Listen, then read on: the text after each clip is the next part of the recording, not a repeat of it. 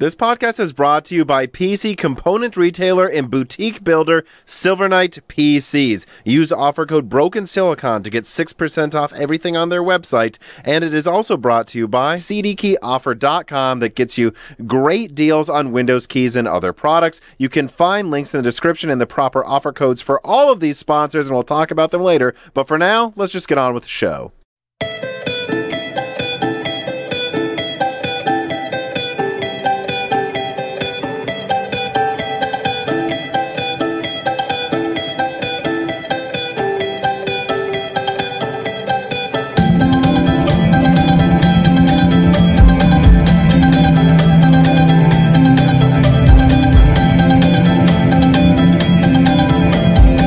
Welcome to Broken Silicon, a gaming hardware podcast. I am your host, exhausted before the holidays, Tom.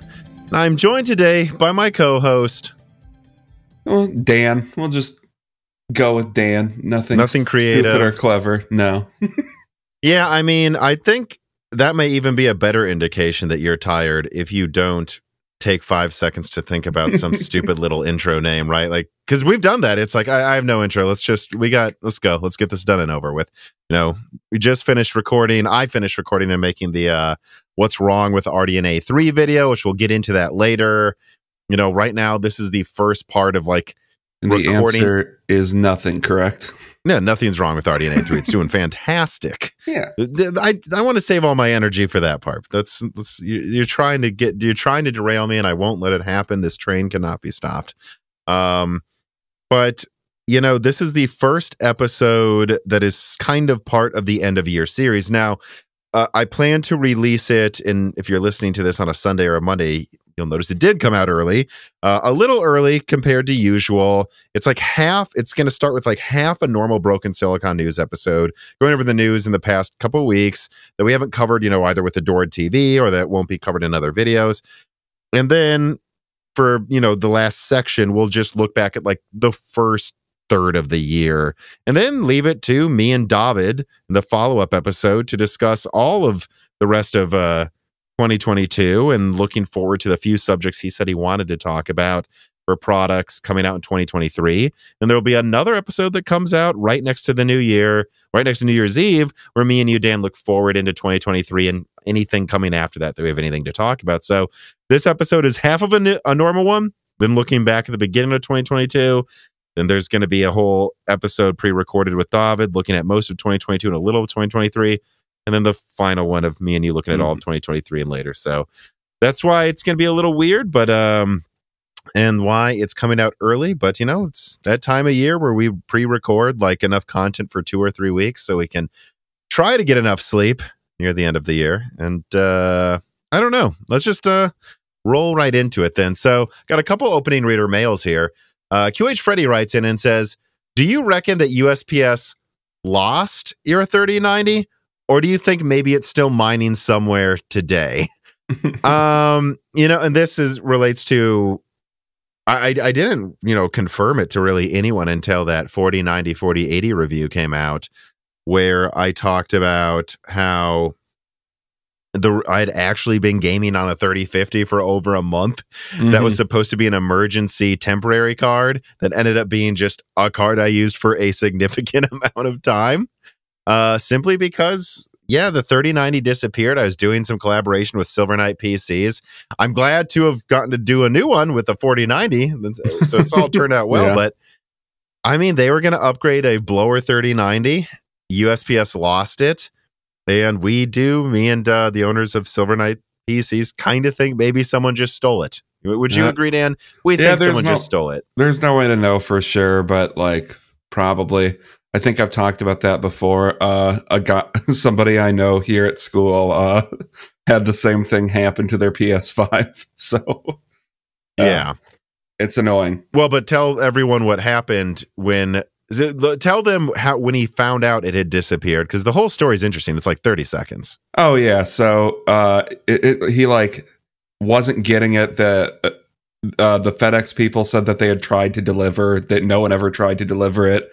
Then it got lost in shipping a couple days later, And then he called Sony, and Sony immediately bricked the console, which I thought was pretty funny. Yeah, and Sony could tell it had been activated and said, well, he won't be using it any longer. Yep.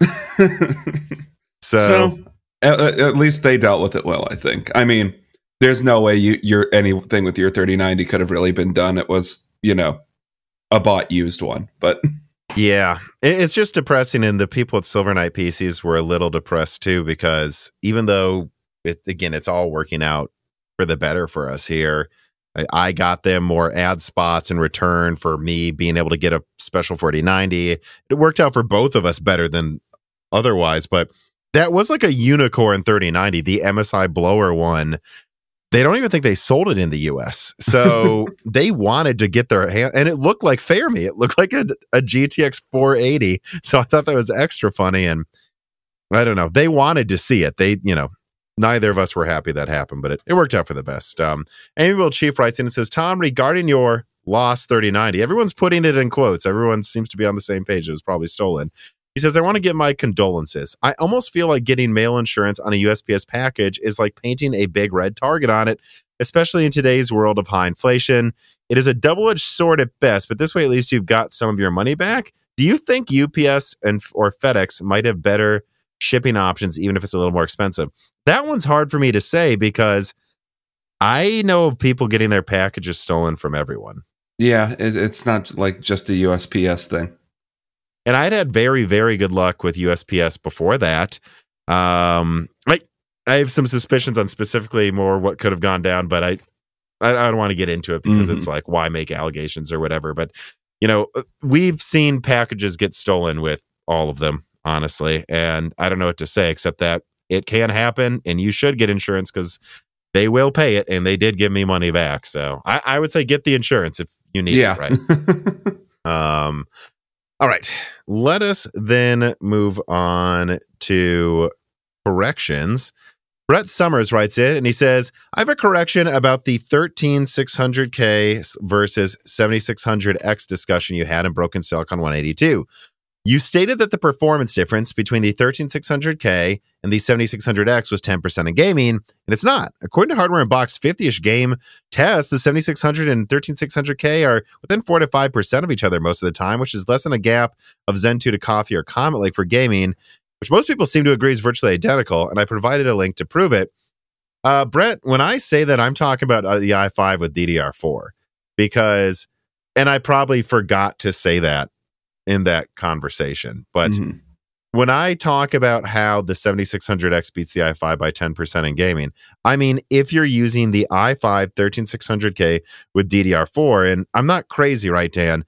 That's what we see on Reddit. People saying, look at my DDR4 i5. And it's like, well, yeah, now, but you're like, you are a lot weaker than the 7600X. Yeah, that's going back to like the whole conversation where we've had where people are like trying to have their performance cake and eat their money saving cake too, if that makes any sense. And it's like, I don't know what your goal is here. You're the person buying your stuff. I mean, if this is what you need to like inflate like your purchasing decision, I guess you can do that, but it's stupid.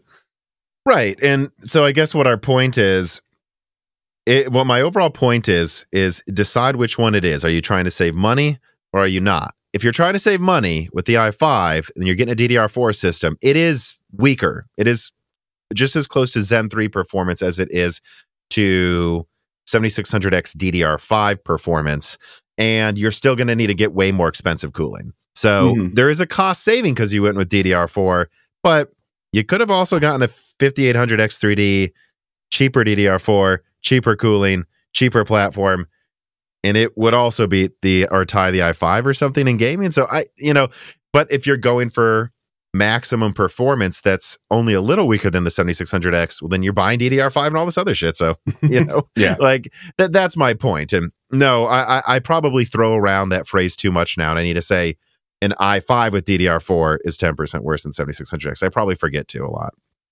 All right. SNES Chalmers writes in and he says, looking back to the RDNA 3 leak from April 2022 from your channel, and then looking around at other people's Navi 31 and Navi 32 specs leaked around the same time 8 months ago, at least a lot of the rumors pointed to 15 360 stream processors, 256-bit bus, 375 to 400 watt TDPs, and 256 to 512 megabytes of Infinity Cache, with multiple graphics dies proposed by some people and a singular MCD/IO die.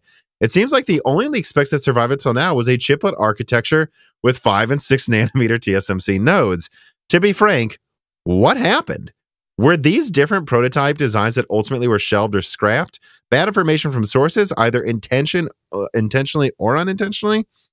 So, yeah, and I will say this. I wish more people would submit corrections when a leak we put out is wrong, but that's why we have a corrections section. But all I can do is speak for what I said. I never said 15,000 cores. I never said, some of the things you mentioned, like multiple graphics dies. What I knew at the time is what MI300 looked like, and that's proven correct. What I also knew at the time is a host of specs for Navi 31, 32, and 33. And it seems like the bus for 33 is correct. It seems like the performance, well, who's to say what the performance really is? We'll get into that in a second. But yeah, the Infinity Cache thing, the bus thing, I don't know. I think one of my sources was mixing up some of the Navi 32 specs and some of the Navi 31 specs at the same time as we know that AMD did play around with Infinity Cache stacks that were 2 and 3 high. So yeah, there's no way around it. There were some prototypes with that much Infinity Cache that didn't come out. And all I can say is some of the stuff just didn't pan out. Mm-hmm. And I was preparing a leak right before Angstronomics put out that, it would probably have come out a month after his article though, about like correcting some of the specs. Like before Angstronomics confirmed the specs, I knew about the 384-bit thing. I wasn't sure about Infinity Cache yet, but I was pretty close to confirming, at least I'd say 90% of what he was going to say. And I feel really dumb for not doing it sooner because he puts out his leak and then it's like, well, now it just looks like I'm copying him. And I admit it does. So I don't know what else to say except that my early leak, some of the stuff was wrong. I would expect some of it to be. He put out the correct information before I could. And either way, I'm not going to feel nearly as much pressure to rush out information before it's triple confirmed when I know someone like Skyjuice at Angstronomics is going around. And you guys got to remember that I felt a lot of pressure last year to do this when you had like some of these frickin' leakers just putting out absolutely ridiculous things. Like there's desktop Zen 3 Plus, like there's a lot of bad leaks going around in 2021. I think when Moore's Law is Dead firmly established its good track record to where I would put out some leaks before it was 100% confirmed on some of the specs because I just wanted the bad stuff to keep circulating. Like when I put out my first Navi 31 leak, I was saying it's around double the performance. No one says it's triple or quadruple, and people are saying it could be 4.5x the performance of RDNA 2. But now that I know we have someone like Angstronomics, I'm just not going to worry about that anymore. And I shouldn't have let that make me rush out stuff I wasn't sure about. Yeah, I mean, I think the good news is there's a few good leakers going around right now. I mean, not everybody is great, but, the leaker space is always going to be a mixed bag. Right. Obviously. And, when you have someone like Angstronomics there, you don't need to try to get information out of sources they're not sure of yet. Like someone working at AMD is like, well, I'm pretty sure it's this, but it could also be this based on this one engineering sample I saw a year ago. I'm not going to feel rushed to push that kind of stuff out anymore. Or like deduce what Navi 31 is based on looking at MI300 because I don't need to. So yeah. That's really all I can say. But, I don't want to say it because I don't want to throw shade, but there are Twitter channels that have deleted themselves where they basically guessed every single spec that could even be possible. And that's where some of those specs came from. Like the 15,000 cores thing, right? Yeah. And I think there's a reason they deleted their Twitter channel, guys. All right. Well, speaking of, I don't have a transition. Speaking of bad things regarding RDNA 3, let us move on to story number 1. AMD RX 7900 XTX and XT launch to mixed reviews and good availability. I have a very short write-up on this. Here it is. This week, AMD finally launched their next-gen RDNA 3 architecture, and it is as follows. The $1,000 RX 7900 XTX loses to the 4080 in ray tracing and wins in raster by 4 to 9%. The $900 7900 XT ties the 3090 Ti almost entirely across the board, and AMD doesn't seem to have had any efficiency wins in sight, certainly not at idle. No, this is not what AMD said they'd launch last year, this year, or a month ago, and it's clear, at least to this writer here, that they fell short of their design goals for now, and it's interesting to see the 7900 XT, well, it did seemingly outsell the 4080 at first, now languishing in stock on store shelves relative to how AMD expected it to sell. Well, 4080 sales are picking up on Newegg. All right, Dan, what did you think of RDNA 3? This is the episode where we get to talk, me and you, about it.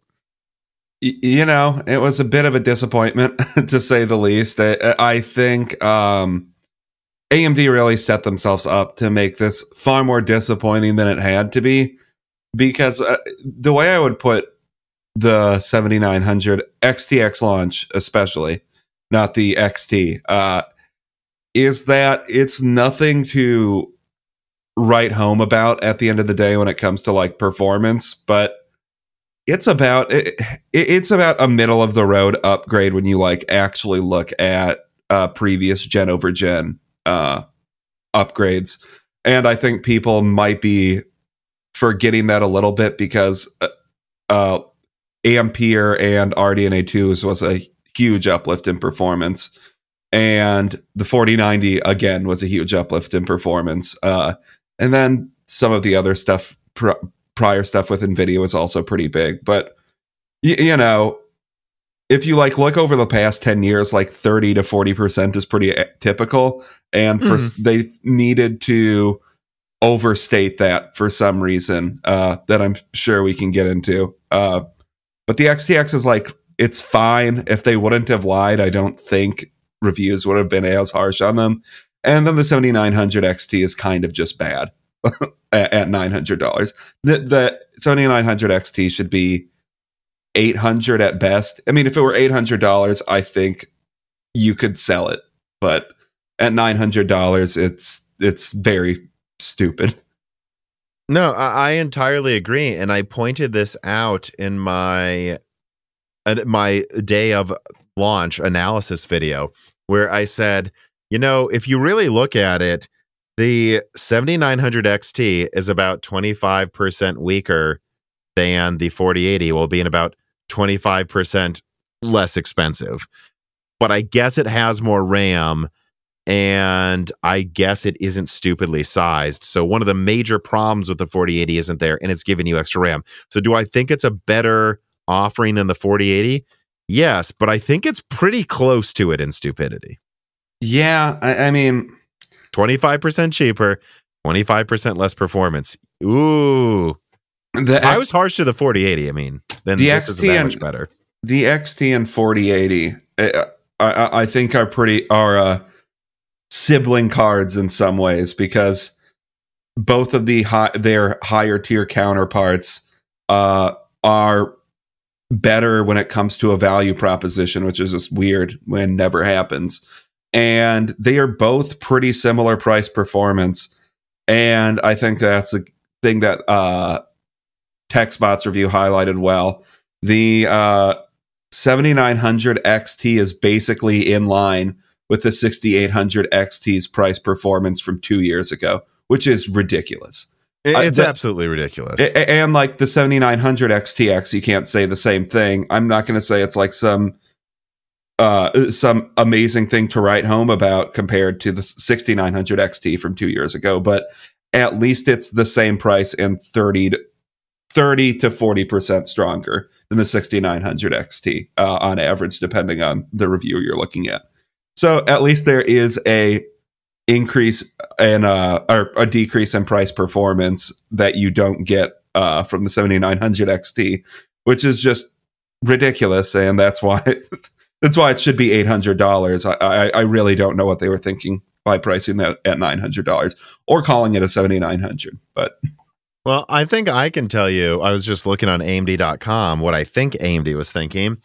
When you go there, they still have the 6950 XT, which is only like 10% weaker for 800. And I think as long as that remained in stock, they were like, well, we can't make this 800. That's 800. When it's like, dude, just make that 700 then and make this 750 or 800 so that it's reasonable. Because what I'm looking at right now is congrats, AMD. You didn't undercut the 6950 XTs that are still in stock. But guess what? That god dang 7900 XT is still in stock on your website too, which is pretty crazy for a next gen card launch. And I think you're seeing a similar situation to the 4080 where people just don't want it. AMD and NVIDIA are going to have to accept reality and drop prices on these cards, I think. All the 7900 X, well, now that that's out next to the 4080, all these cards really do is kind of, including the 7900 XTX even to some extent, although less so than the 4080 and 7900 XT, they kind of just make me think, if you're going to go for it, get a 4090. If not, buy a used 3090, 3090 Ti or 6900 XT. And absolutely. It's just those are the better value propositions. Sure, your ray tracing performance isn't going to be as good with the 6950 XT or 6900, but frankly, the 3090 Ti is better if you care about ray tracing than either of those cards, really, than either of AMD's RDNA 3 offerings so far. And their uplift in ray tracing really isn't that impressive versus RDNA 2 in a lot of ways. It's almost like it's not an uplift in the so cards aren't working. Yeah, I mean, I think at this point in time, you have to accept like the 4090 is the card that you get if you want relatively compromise-free ray tracing performance, and everything even else, 4K high refresh. Yeah, and everything else is some degree more of compromise, with like the 4080 being the least so. But once again, that's just a stupid card. But then you have to compromise how big it is, and it's really not better. Yeah. So I think the 6900 XT or the 3090 Ti, whatever if you can get one of those instead, I kind of think those are a better deal than RDNA 3 or the 4080. I 100% agree, and I think especially if you're in 1440p, we've seen how good RDNA 2 specifically is at 1440p. I just don't see why you would need more than that. It just crushes 1440p high refresh rate gaming. You don't need more performance anyways. There's no need to spend 50% more. Melodic Warrior writes, and it says, I'm going to be blunt on this one. I highly disagreed with your analysis of the 7900 launch. I think your information from sources about the drivers and supply was good to have, and I appreciated it, but I do think that your argument that AMD and Radeon marketing lied is incorrect. First of all, marketing teams have to go off of what engineers tell them. My guess is they were really hitting those targets, but at some point probably started running into software bugs no one is able to account for. Then add in the fact that it is the first time a chiplet design is used in consumer graphics products. When that happens, there are far more variables that have to be accounted for, and I'm guessing it is just one of those variables or multiple together that started to cause those issues in the drivers. Lastly, a new way of doing something will always have major issues. Well, no. That's like, just because something's hard doesn't mean you have to fuck it up. I disagree on that. Like that's the type of thing we say when we just forgive people for something going wrong. Like DLSS didn't have to suck when it came out. They could have just not launched it until it was ready. Crazy thought.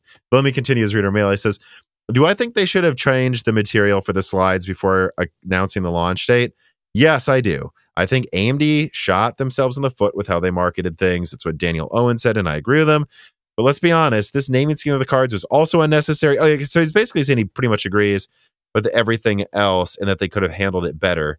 But I mean, look, to a certain degree, sure, and I guess this is where I will get into it. I put out a video right before we started recording this that broke down what I think went wrong with RDNA 3, which I think me and you, Dan, I've been discussing what I've been hearing from sources on this for a few days now. But just to summarize for everybody here, I mean, pretty much what it seems like happened is AMD thought they had the greatest thing since sliced bread in 2021. They really thought they were going to hit the same efficiency increase they did the previous gen. They thought they were going to roughly double performance. When you see how AMD talks about RDNA 3 at the beginning of this year, they're like super confident and like, we're going to win. Look at our efficiency increase. And then right around November 3rd, they started being like, we think it'll be this good. And then about a week after that, or a few days after that or something, they started saying it's a 4080 competitor. I think people forget this. This is almost like an inverse of what happened with Zen 4 is 15% or more better than Zen 3. AMD said Zen 4 was like above 5 gigahertz, 15% or more better. Everyone thought it sucked. Then they went out and basically said, no, it's way better than that. Don't worry. With RDNA 3, they went out and said up to 70%, depending on the slide, up to 82% better than RDNA 2. And then everyone said 4090 competitor confirmed. And then they said it's a 4080 competitor. They did not say that before. So it's almost like they had to walk it back. And I make the argument in the video I put out before this that I truly do think AMD thought they had a 4090 competitor. If you look at the amount of silicon they're using, if you were to add the extra Infinity Cache tiles, they would have as much or more silicon used in the 4090. You know, depending on how you count it. Mm-hmm. Maybe like it could have been close to like almost a 700 millimeter square die total. That is a 4090 competitor. They thought they had one. The only reason they didn't use those extra tiles is because clearly the compute units don't frickin' work. And while they always had examples like Call of Duty Modern Warfare 2, where they beat the 4090 and everything looks great, they thought they could just cherry pick benchmarks, present to you guys what they thought they were going to do. And then 6 weeks later, maybe the drivers would work, but they didn't. So I think that's clearly what happened. And I blame marketing. I guess, you know, he's saying the engineers told them. I just think it's unfair to say the engineers screwed up or marketing screwed up. Everyone together, something went wrong here. And I've leaked that the Radeon team's working over the holidays on drivers. I think something clearly went wrong. They decided they had to launch this year. And we're at where we're at. But I don't think it's fair just to say marketing screwed up or that engineering screwed up. I don't. Yeah, I mean, to say that, like, you completely disagree. I mean, at this point, engineering or marketing, all we can see is the what was presented to us, and we can say that it was mismarketed. I don't know. Maybe that was because there was a conspiracy at the graphics division to lie to the marketing division or something. I don't think they intentionally wanted to lie, right? But I think they heavily cherry-picked, thought they would fix it, and then whatever. And especially with the efficiency claim, that is just so obviously not a 54% efficiency increase that they thought they were going to hit that, guys. They don't show slides like that unless they think they'll hit it, but they didn't. Yeah, the AMD, that marketing presentation is just interesting now because, like, you can almost see like the cognitive dissonance in it, though, where it's like half of it was insanely cocky and half of it is feels like they're I don't know the word for it. Half of it feels like they're indecisive, unsure. Unsure of what they're going to get. Like all of that up to crap, which I really don't think that they is very front and center with their marketing. Like you see it on some of their marketing materials always, but that's never been up like the way they present all of their performance data. And then the other half of it is just like this entire cocky thing where it feels like they're taking a victory lap after they've preemptively decided they beat NVIDIA this generation for some reason.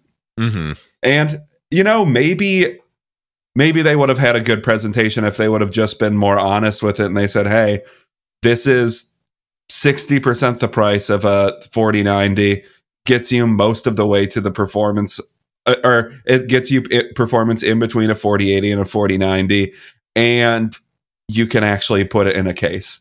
Maybe that marketing would have worked, but they were way too cocky at some points in that presentation. But yeah, that's my problem too. If they were just honest about the performance and then said, hey, a 7950 XTX is coming, which it is, guys. Oh yeah. That's coming later, you know, and we have a lot of drivers to improve because it's the chiplet architecture, but it's going to work well when you're using it, which from what I hear, For the most part, the frame times are excellent. There's no latency issues. What you get is what you get. If they would have just said, hey, it works well though, but it's going to get a lot better. This is our first foray into chiplets.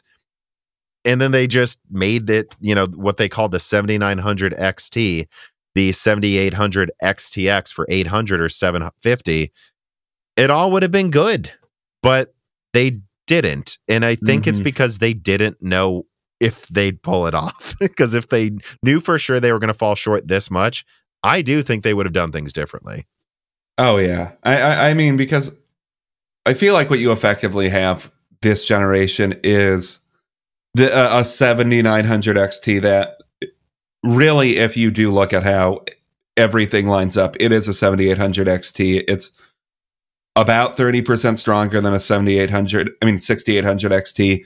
It replaces like the 6950 XT and laps it a little bit in performance, which is what you would expect from the next gen 800 XT. And so what they've really done is they've given us a 7800 XT, tried to pretend it's a 900 class card, and up the price by what, $250? And it's ridiculous because you just said all they did was take the 6800 XT, make it 30% stronger, and make it cost 30% more. Congrats, guys! Exactly. You made a completely boring product. It's like AMD just walked out and looked at all of the mistakes NVIDIA made and said, "I think we'd like to make those mistakes too." Yeah, acting like we're smarter than them in the presentation. Yeah, that's not a bad way to put it. This piece of content is brought to you by Silver Knight PCs. Silver Knight PCs is a disabled, veteran-owned GPU and CPU retailer, PC repair shop, and boutique PC builder that is located in Fayetteville, North Carolina, but they ship globally. So if you are in the area, drop by their location to pick up reasonably priced components to upgrade your PC, and know that all of these components come with up to a 3-year warranty, and even refurbished products have warranties on them, and you can trade in your own parts for refurbishment as well, or contact them online and ask them about anything else you want them to do for you, including building a custom PC designed just for you. They're very easy to talk to. The owner of the company even sat down with me for a Broken Silicon last year and had a candid conversation about GPU shortages during the GPU shortages. They really are on the side of the consumer, and they really do put a lot of effort into making everything they sell the best it can be for their buyers. And I know this from firsthand experience. I got my RTX 4090 Supreme Liquid, the one that I am using to render this video in my PC here, and before sending it, they upgraded the thermal paste and thermal pads, and well, you can watch the process online. It's actually really cool. And the thing, well, I can tell you that it just doesn't get hot no matter how much power I let the dang thing use, and I can let it use a lot of power. So whether you're in the Fayetteville, North Carolina area and you want to pop in to buy a graphics card, or you want to custom order something from them online, click the link in the description and use offer code BROKENSILICON to get 6% off all orders. Using this offer code BROKENSILICON helps me a lot, and it helps them. And I am genuinely happy to finally get their sponsorship, as they really are a business that I can stand by as high quality and of genuine reliability. Go to Silver Knight PCs and use offer code BROKENSILICON today.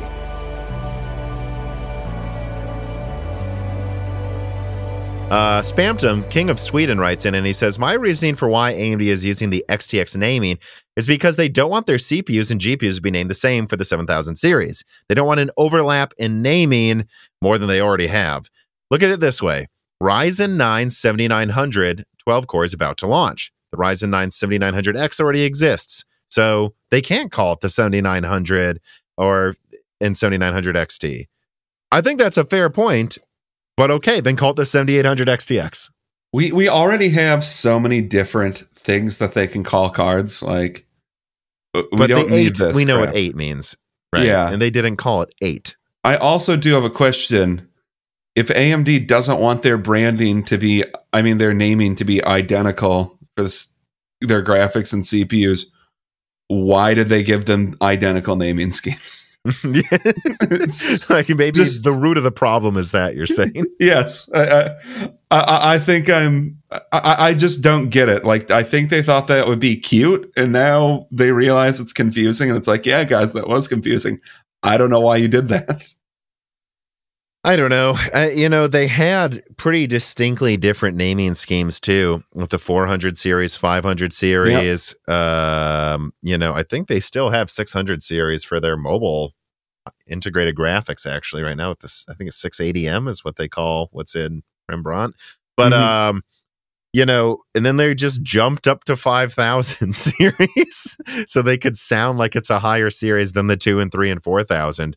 And I don't know why. Like, they could have just kept doing the 100 series or started over at the 1000 series, and then it would have been so far away from the name. But I mean, that's really the way to fix the problem. I agree. Yeah, I mean, if we are going based on the number of the card, the 7900 XTX, Tom, is almost double the 4090, and no one's talking about that. Oh, yeah. With the number of X's, yeah, Gamers Nexus had a pretty funny. No, number of X's, and just if you divide 7900 by 4090, that's almost true. double. It's almost double. It is almost double, so there you go. Brett Summers writes in and he says, "Hello, Tom. I don't think there's a way around this. The 7900 XTX is a disappointment. While its performance overall isn't bad, I guess, it's definitely more trading blows than the 4080 than trading blows with the 4090. And it isn't even a 40% uplift from the 6950 XT at 1440p or even less at 4K. Well, actually, it's the other way around from what I saw in a lot of stuff. Almost like it's... Yeah, I think so. Yeah, he says, is there something going on with the design or the drivers? This seems so underwhelming. I was expecting an average of 50% gen over gen, but to put this in perspective, this is due to the performance difference of a 1080 Ti versus 1080, which were in the same goddamn generation. Is this a growing pain of GPU chiplets? The way I would say it is it's too hard to say for sure. I don't think it's an inherent growing pain. And I did talk to some people at AMD pretty in depth this week over it. And when it comes to like hardware flaws, I was told all silicon has flaws, all of them. And we work around them in the drivers. Nothing's perfect. And they wouldn't have launched this if they thought there was some 20% permanent flaw. They really do think they should be able to improve it at least 10% in drivers. How soon? I don't know, because if it was going to be able to be improved within a month, I think they would have delayed the launch. I mean, even if to avoid tariffs coming next year, right, they would have just shipped everything into the US and then updated the BIOS later, maybe, or maybe not, probably, because they probably have a whole factory for updating that there. But, I think they would have considered delaying things if they knew short term they could boost performance that much. So I don't know what to say, except that it sounds like they can at least improve it a decent amount in drivers, and that the flaws aren't permanent, but there are clearly issues here with utilizing the compute units. Yeah, I mean, it's like, I don't know. It's the classic AMD move of make your card 10 to 20% better over time because you can't get out optimized software immediately for some freaking reason. Yeah, and the scratch math I do for performance increases, if the architectures are at least somewhat similar, is I do core count increase times clock speed increase on the cores plus bandwidth increase divided by 2, basically just averaging the bandwidth versus compute increase. If I average the bandwidth increase, which is 1.67 with 0 compute increase, I get to 1.34% or 1.34 increase. That's almost what it was. Like, it seems like, and there are games in 1440p where it's like 5 to 10%. The 7900 XTX is like 5 to 10% better than a 6950 XT, but then it becomes like 20-30% in 4K in those underperforming games. It's like they put a 384-bit bus on the 6900 XT, like which is such a waste of RAM and band. But like, it seems like the memory controller works, but the drivers aren't done for their compute units. I don't really think it's a chiplet thing, guys. I think it's the architecture itself. It's a radical departure. Lovelace is like just upgraded Ampere with a ton of cash. They had to like program for an entirely new architecture and chiplets, and I think they bit off more than they could chew. Mm-hmm. Amiable Chief writes in and says, if the XTX indeed started out as a 4090 competitor, and raster only for obvious reasons, the naming was spot on then. They unfortunately had all the branding and marketing in place and then realized a driver hardware screw up and had to hastily backtrack and say, and he says this in a goofy way, well, actually, these are 80 class cards. Well, the rest of us went, wait, what? Thinking about this more, it makes me feel it is a hardware bug and cannot be fixed entirely. Either way, very unfortunate, very poorly handled. I think it can probably be at least partially fixed. The only thing I have to say is, I don't know, Dan, I bring this up in the video I put up before this as well. Do you remember the tiled rasterization rumor for Vega? Oh, vaguely. I not really anymore. I mean, so I mentioned this. If you remember, a big rumor was Vega was going to be a Maxwell moment because it moved to tiled rasterization like Maxwell did over Kepler. And then they found in the drivers, it seemed to not be enabled at launch. And then all these rumors circulated saying, well, they're going to boost performance with the secret sauce driver update by 20 to 30%. Guys, tiled rasterization isn't even enabled yet. And so, well, and I hate saying this because I know how much this sounds like copium. I know. But even people at AMD that usually tell me I get too enthusiastic about upcoming releases are like, I think they can boost performance by 20% in drivers. So I'm only communicating what they think they can accomplish. But I just do say this. Don't buy into it like you're buying into like what Intel said with Alchemist. Like it will for sure get that much better because it never did with Vega. You know, I think there's more evidence it will happen this time. If you put a gun up to my head and you're like, is this a Vega situation or is this an HD 7000 situation where it actually did end up competing way, way better after a year of updates? I'd say it's probably the 7970, not Vega. But just keep in mind, Vega did burn us pretty hard. Yeah, and AMD needs to... something needs to change at AMD where they actually have competent drivers when they come out, when their cards come out, because this whole fine wine thing, it's a great meme. But like, I've seen a lot of comments, Dan, say, why are you making me drink $5 Merlot for a year? I want the Cabernet now. Yeah, I know. It's like this whole fine wine argument is just, it's just such a bizarre analogy because we're comparing it like it's this like this high class thing that's going on. When in reality, it's just, well, if they would have just put out better drivers when the cards would have first come out, this whole fine wine thing wouldn't be an argument people have. Like, I think there's an argument to be made that like if things age better, like with newer releases of games and stuff, that's like kind of a real fine wine argument because like, oh, it was actually future proofed in some way. But I mean, if it's just ages like fine wine because they finally put out drivers that utilize the hardware properly, I mean, it's good, and I'm glad that you got an increase in performance, but it's not really it's not a selling point. It's just like I'm crossing my fingers for when I buy this that it turns out to be a smart purchasing choice. Mm-hmm. And that's where I go, you know, I don't blame the engineers so much as, I don't know for sure, so much as the driver team and the decision makers at the top who made them launch it. Like, you know, that's who I blame. They should not have launched it yet. And I've talked to some people who are like, well, everyone would have been madder if it didn't launch on time. And I'm like, not if it would be 30% better than now with working drivers. No, they would not be. I wouldn't be. You can't tell me what I would think. I'm telling you that's not what I would have said. I would have been like, well, my recommendation has been RDNA 2 anyways, but give me a second here, Dan. Not being dumb for 5 seconds. Sorry, I don't know. Maybe we'll just let Gerard leave that in, or at least leave some of that in. My dog downstairs was being an idiot with dinner in the oven and trying to get on top of the counter. I also did blow my nose while you were doing that because my nose decided to get real stuffed up before we started recording, I guess. So, all right, but we apologize to whatever's left in, and you know, I'm sure Gerard will keep in the parts that are funny.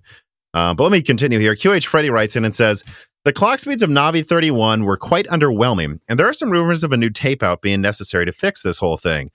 Why do you think RTG, Radeon Technology Group, is struggling so much with their silicon between RDNA 1 issues and Navi 21 XTX-H stepping and now Navi 31? It just feels like they're always fumbling more often than the Zen side. Well, I'll say this. Graphics cards are harder. They're more complex. They're bigger. The drivers take a lot more work. Like, you're expected to hold the hand of the people who use the product much more than CPUs, who kind of are allowed to program more to the metal because of how much less complex they are. So I will say that. Yeah, but, and I mean, every go on. generation, how many dies are they putting out on the Radeon side versus the Zen side of things? Like, that's true too. Like, what, they got to make a Genoa IO die that's going to be used with Sienna and Bergamo, and then a chiplet, and then they have to make sure the Vcache works on top. They made 3. That's it. Yeah. Now they have to make like a bunch, and they're like way different sizes. And I mean, they had to make an MCD, several GCDs. One of them's on 6 nanometer, and they're designing a version of RDNA 3 for 4 nanometer with Phoenix. So, yeah, I mean, it is a lot harder.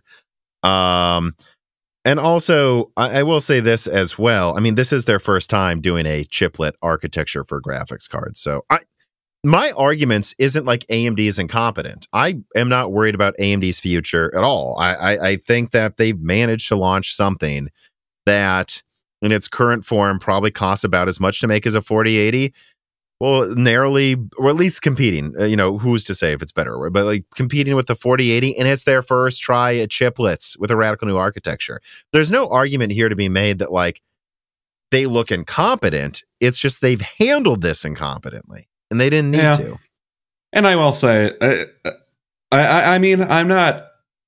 I don't think this is a sign that AMD is about to crash and burn. But I do think I should say Radeon, not AMD. Radeon's about to crash and burn. But I will say, like, RDNA 2 kind of looked like it might be a thing where AMD finally might reach parity really with NVIDIA again. And then this generation, I kind of think, is a counterpoint to that, where, yes, their cards they put out are one of the cards they put out, I would say, so far is decent compared to what NVIDIA has to offer. But NVIDIA is still kind of lapping them in a lot of ways, So we'll see what RDNA 4 holds, but I'm less confident that they'll be able to catch NVIDIA at least from a features perspective, with RDNA 4 based on this showing.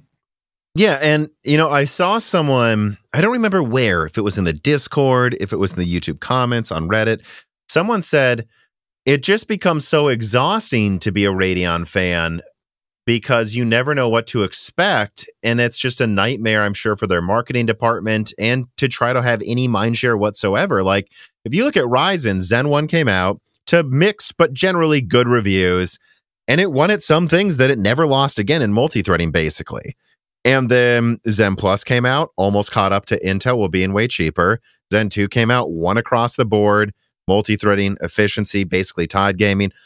Zen 3 comes out, crushes everything, including gaming. Zen 3X 3D comes out, wins gaming again. Zen 4 comes out, at least is still tying gaming and multi-threading. Like, they're not going backwards. They're not going from sometimes competing at the top to sometimes competing in the mid-range. And if you look at AMD, it's just every gen you got no clue how it's going to turn out. And I think that's a fair point. And AMD needs to start just trying to, like, God dang it, like, do what you can do and execute consistently with Radeon, or you're never going to get mindshare. Because I think me and you agreed, RDNA 1 looked great, kind of like Zen 1.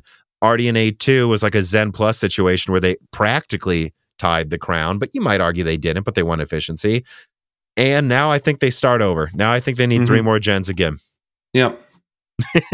God dang it. It's going to take 3 gens, perfect execution before people regard them the way that I think they could be regarded. They got their act together.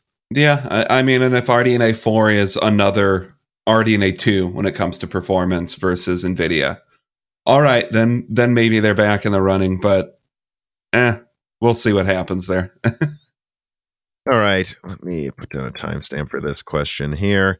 Hal B writes in, "Hi Tom, has there been any info about how long AMD plans to sell their reference models for RDNA 3? They announced after RDNA 2's launch that they were going to change their plans and keep making them through the pandemic as a way to help people have a chance at getting cards at MSRP.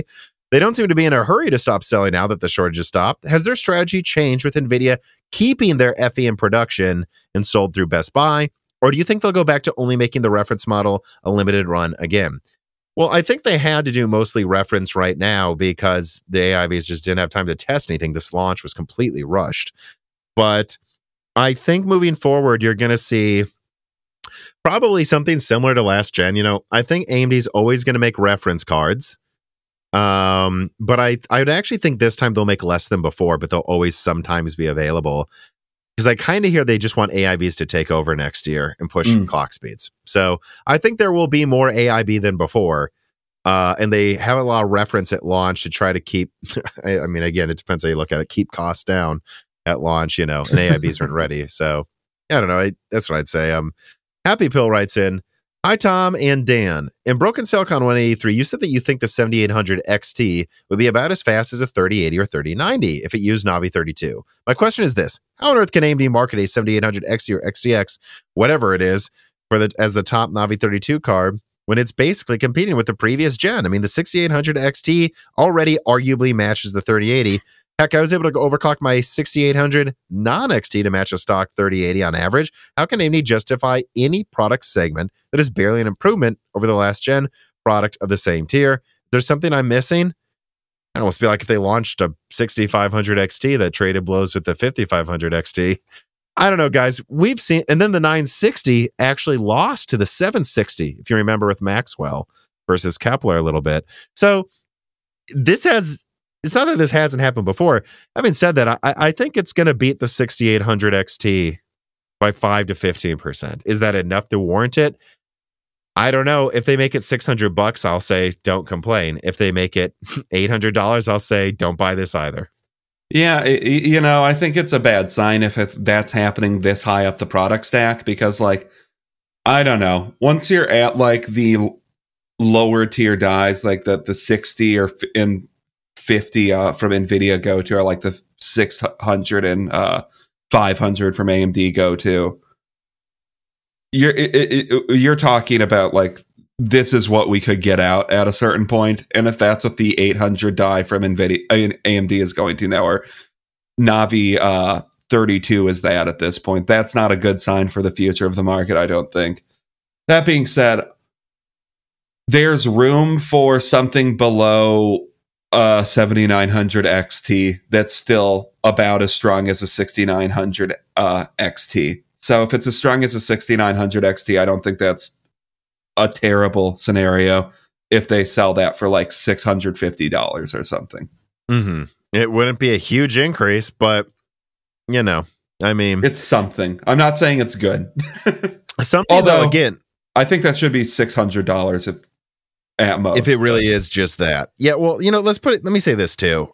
I think something to consider, and Jim brought this up on Adored TV when Jim from Adored TV was just on in the last podcast episode. He mentioned that if you look back at the HD 7000 series, and I wonder if you'll remember this, Dan. I had a 7970, you had a 7950, and I remember the 7870 being within 10% of the 7950 until they fixed the drivers. Yeah, I remember. I was looking at getting either for a while, and I almost got a 7870 because I was like, it's basically a 2 gigabyte 7950. Why wouldn't I get it? But the 7950 had a 50% bigger bus and over 50% bigger die size. It was almost like they had to fix the drivers for the top die with the 7000 series.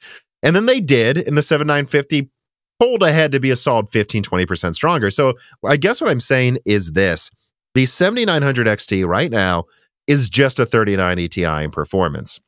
It would not surprise me, because we've already seen Tech PowerUp push these cards past 3 gigahertz on multiple AIB models. If Navi 32 runs at 3 gigahertz, is at 250 watts, is just clocked fast with more of a easily stretching your legs into the TDP than the more power constrained, relatively speaking, 7900 XT.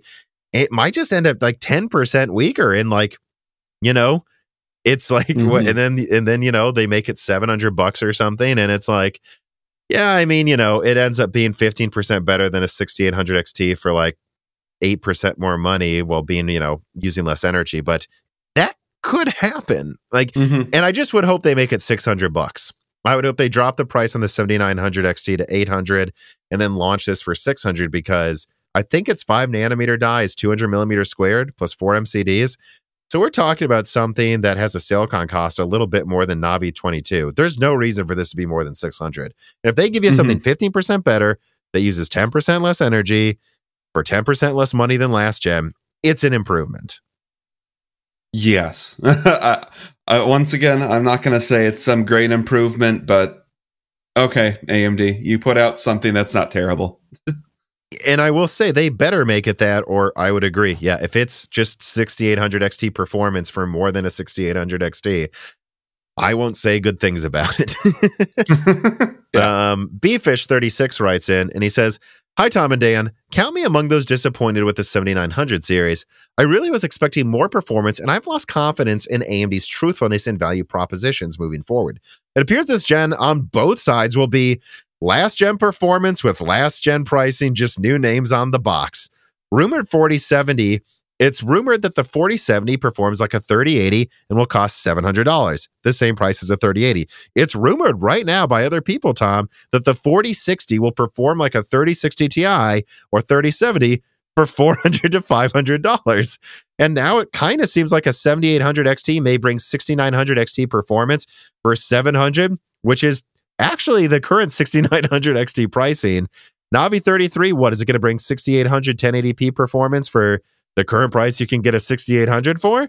Do you think consumers will actually go for this? And are AMD and NVIDIA going to actually have to give better value to move products in the mid to low end? I think so. I think the 7900 XT sold better than the 4080 the first couple days it was out. Now it's kind of falling apart in sales, at least relative to how many they shipped. And I think the 4080 will sell a little better now for the people who are waiting and decided to just get a 4080 after seeing RDNA 3 reviews. But I do think early next year, the way I'd put it is I just feel like NVIDIA and AMD are crossing their fingers right now, hoping everyone just gives up and buys their cards. And I just don't think people are going to at these prices. And they're going to wait. They're going to see what happens. They're going to see what happens with the 4070 Ti sales. And then I suspect in the end of Q1, there's going to be a price war. They're going to have to drop prices on all these products if they try to pull this off, because I just could be wrong. I've been wrong before about this, but I just don't think people are going to buy it. Yeah, and we'll see. I will say, I'll give a slightly more optimistic read, I guess, of this too. I don't think this is like a rainbows and unicorns view of things, but like I think it can also be viewed that hopefully this is just an admission that prices last generation were kind of bullshit, because while talking about this, we are also talking about MSRP of everything. And let's be honest, the 3060 Ti, none of these cards ever sold for it. The 6900 XT up until now, or like in the past couple months, never really sold for MSRP. None of these things sold for MSRP. I mean, if we want to reject these cards at these prices because they're essentially giving us the same price performance if you're going by MSRP, I think that's fine, and we kind of should, because it's like, well, you guys kind of lied to us for 2 years. But I think we have to look at it. You think that's what they're doing, though? They're trying to price things how they basically sold last. Like the 6800 XT typically sold just below $1,000. And that's what they're trying to get away with, except for everything but the flagship, which they're okay with you paying MSRP for because it's already so much. Yeah, it's just, I think we need to look at it honestly. Like, none of these cards were really the price that they told us they were. And I think to an extent, this is just them, at least with pricing, being a little bit more honest this generation. And I think we should still reject it, because they're basically trying to move everything up a tier in pricing from where it should be again. But, I think that's a less pessimistic view, kind of. And I do also think to some extent it signals the struggle that they're probably starting to have with marketing cards, as I think we're less and less needing more performance year over year or gen over gen, because I laugh at like me caring about anything now that I have a 4090. Like, what are you going to give me? And you were fine with like a 3050. I mean, now that you have did for a month, I gamed on a 3050, and I definitely wouldn't choose to do that long term, but I managed to play games, and I wouldn't say I was depressed that month. Yeah, and like, yes, of course the 4090 is way stronger than it, but the 3050 is still basically a competent 1440p card from everything from your experience with most it. Games with this 3050 I'm holding, I played at 1440p at high refresh rates. It'd be a mix of medium high with DLSS on, and it worked. We're obviously not 1440p 100. We're obviously not talking about just setting it to 1440p and not adjusting any settings. But if you're willing to actually fuck with the settings a little bit, and if you have a 3050, I'm sorry, you should be able to be willing to do that. You can get it to game at 1440p, which that's the thing. It's just we really don't need cards that are that much stronger than we have right now. I mean, hell, look at like God of War, Ragnarok. That's one of the better looking games I've seen, and that's running on basically a 2060. Well, no, it's running on like a 6700, not a 2060. Yeah. 2060. That's no, Dan. That's way out of the realm of performance that it's at. But I think a lot of the graphics comes down to like art style at this point too, and you can push more pixels, and that's going to make those art styles look better.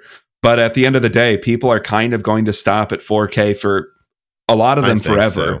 And I think half of people will want more. I'm one of them if it's at all reasonably priced, but I'm not pressured to get it anymore. I think half of people couldn't care less because not everyone has the same eyesight, Yeah, and then I think people are probably going to stop somewhere between 120 and 240 hertz. A lot of people are probably going to say, listen, 60 hertz is fine. But like, so I think we're going to be somewhere between 4K and 8K, 120 to 240 hertz for like 99% of people, and no one will ever want to go above that. Well, on that note, Dino999 writes in and says, "Hello, Tom and Dan Daddy. You've discussed with Jim previously, and you both seem to agree with him, that the mid-range has essentially received a permanent price bump, along with many other tiers near it. In the last 2 years, we saw great growth with the community of PC gaming, but companies have ruined any chance of further growth, in my opinion. Thankfully, because of the cheap supply recently, I've been able to tell many friends and family to build now. But going forward, with consoles in stock and deals drying up with rising GPU prices, from my position, I have to just tell people, get a PS5 and play God of War at 1440p in high refresh rate mode, which is the mode I game in. It looks fantastic." He goes, "Connect a mouse and keyboard and play COD at 120 hertz. The PS5 supports a keyboard and mouse and 120 hertz. What are your opinions on the longevity of PC gaming?" I mean, my answer, the market will correct to what it needs to, and it will correct if people don't buy these things. That's my answer. Yeah, and I think I got lost a little bit on my point because it's late, but so sorry about that. But yeah, what I was trying to get at was they're trying to. I think we're getting to a point where graphics cards don't need to get that much stronger than they are right now, and we don't need, and they're not getting that much stronger because of struggles with silicon. And now they're trying to figure out how to tell you need a new graphics card, and you really might just not. And frankly, like he said, PS5, Xbox Series X gives you pretty good performance. Yes, it's not technically as good as a 4090, but you can play games at 1440p 120 pretty easily on them.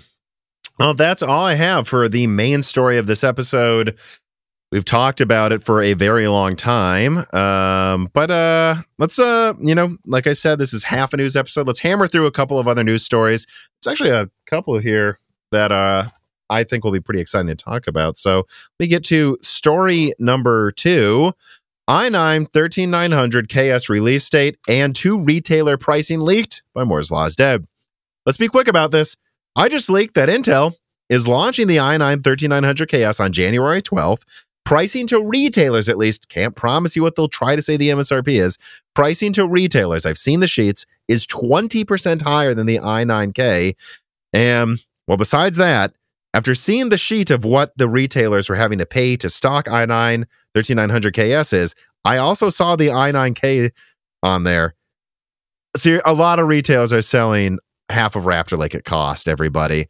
And it seems like the non-K Raptor Lakes will launch on January 3rd and will also be sold close to cost. So I would suggest, guys, if the i9 13900K, when it was initially launching, was selling, I don't know, right, between 600 to 650, I think there's no way around it. The retailer is willing to sell it at cost, like Micro Center may sell the KS for like 650, 700. There's going to be some people that sell this thing for $800. And yeah, that's about all I have to say. Comes out January 12th. It will be priced higher than the i9 non-SK, if that makes sense. And the non-K Raptor Lakes launch on January 3rd. Oh, and I have a hunch they're going to push this thing insanely hard. Like, there's rumors emerging about decently higher multi-threading performance compared to the i9 13900K. I think Intel is going to push the i9 13900KS. I think they're going to try to launch before Zen 4 X3D. They're going to push this thing to like 400 watts so that they can try to argue they trade blows in gaming and try to keep the multi-threading crown compared to Rafael X or Zen 4 X3D. Although some things I can't disclose that I've heard about what AMD is doing to boost Rafael X performance in all scenarios, I don't think it's going to work. But what do you think, Dan? The K is coming at 6 gigahertz. KS. Well, it's definitely a weird CPU, if you ask me. I mean, the 13900K already, I would say, used too much power, and to the point where it's borderline unusable according to reviews.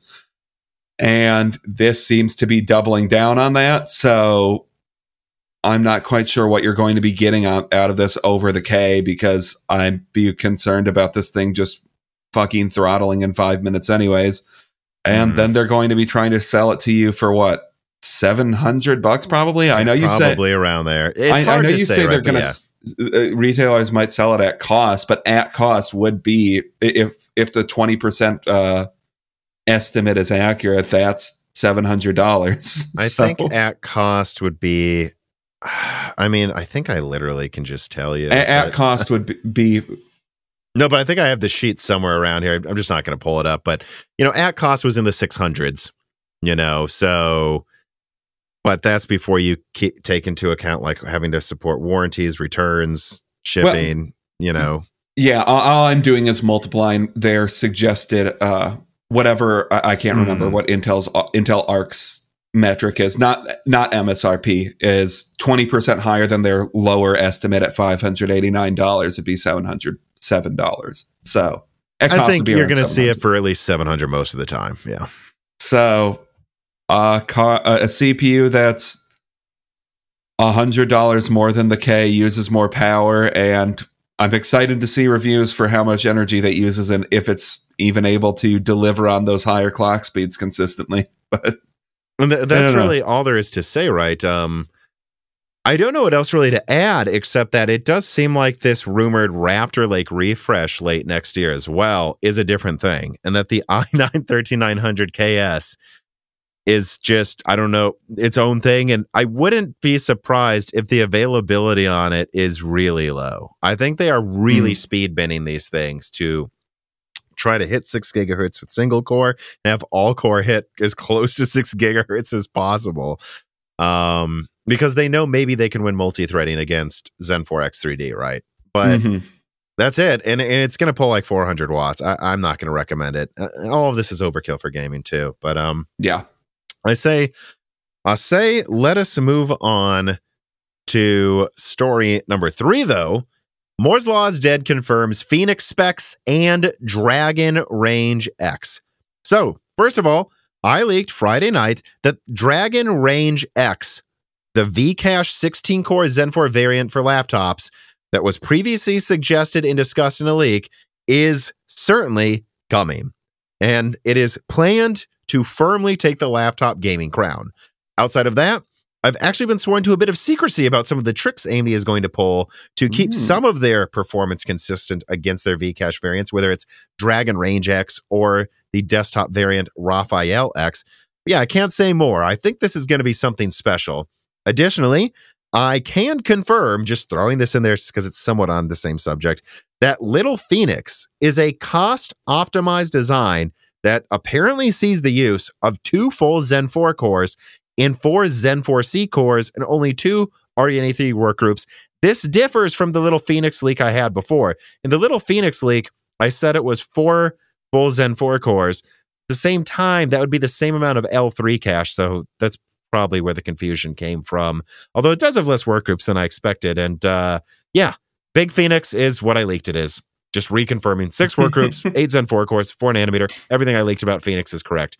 No, it is not a 3060 killer. Damn. But Little Phoenix's specs are a little different than what I leaked. So, although I get to be the one who claims they said it first still. Yeah. Oh, wait, what was... Oh, whatever. I mean, I don't know. I'm excited to see competition at like the high end for laptops because, I don't know. Nothing is probably going to bring prices down on anything for laptops, but competition is good.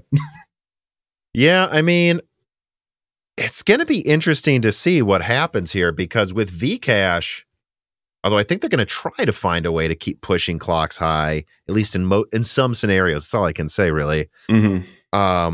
With the desktop Zen 4 Vcache, at a minimum, what we know is adding Vcache is just kind of like a free 10 to 30% performance boost to games, depending on the game.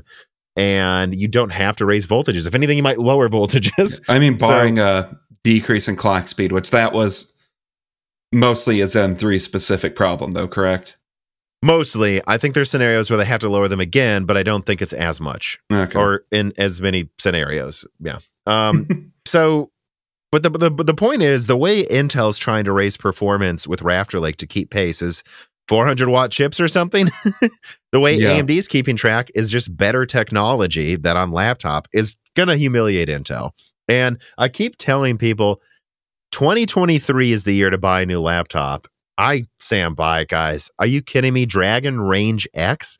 This is going to be better than like desktop Raptor Lake at gaming, probably, in a 65-watt form factor. And you throw in, we've seen how efficient Lovelace is when you cap its power consumption. It doesn't lose much. I think you're going to get 4080 or 3090 Ti performance with better than 5950 XT or 5950X CPU performance in like 14-inch laptops. Yeah, I know. I mean, I'm going to get a new laptop probably. Mine's about 3 years old, and I'd like something that keeps pace with my desktop and at least mostly being able to do the same editing and gaming. I mean, yeah, we'll see how things are going when this comes out. Like, mine will be around 3 years old by the time this comes out too. So maybe I would look into getting a new one. We'll see. But I'm excited for CES. Yes. You guys think the news is slowing down? It is not. All right. Unless you only care about desktop, then it will be a little bit. Yeah, hey, a little. But I'm sure there'll be plenty to talk about with the 4070 Ti. But we were going to talk about that here, but I actually just removed it because I'm like, we'll talk about it in the next Broken Silicon. I don't care. I'm tired of talking about it. All right, let us move on to the final story of this half news episode then. Microsoft's acquisition of Activision Blizzard gets blocked by the FTC. Quoting from The Guardian, the U.S. Federal Trade Commission has moved to block Microsoft's takeover of video game company Activision Blizzard, citing concerns that the deal would thwart competition by denying rivals access to popular gaming content. Microsoft, which owns the Xbox video game console system, said in January of this year that it would buy Activision for $68.7 billion, which it's funny. I heard Chris Reagan on Sacred Symbols point out people keep saying $70 billion. We're just rounding up the entire valuation of several companies on this deal. Anyways, continuing. Which would make it the biggest gaming industry deal in history.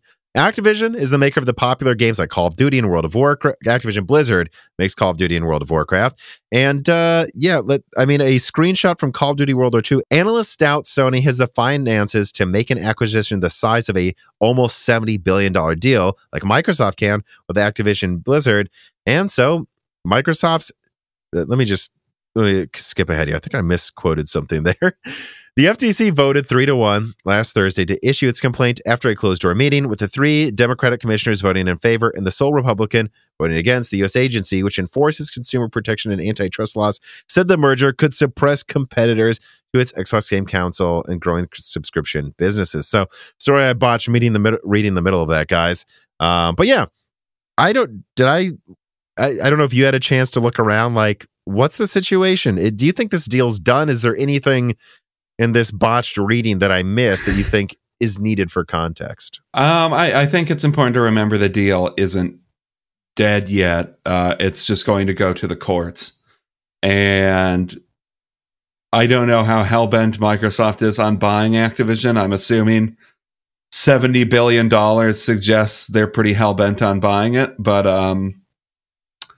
we'll see what happens. I think it's really hard to say if this deal is dead or not. I mean, somebody that has a better understanding of this type of stuff would be better.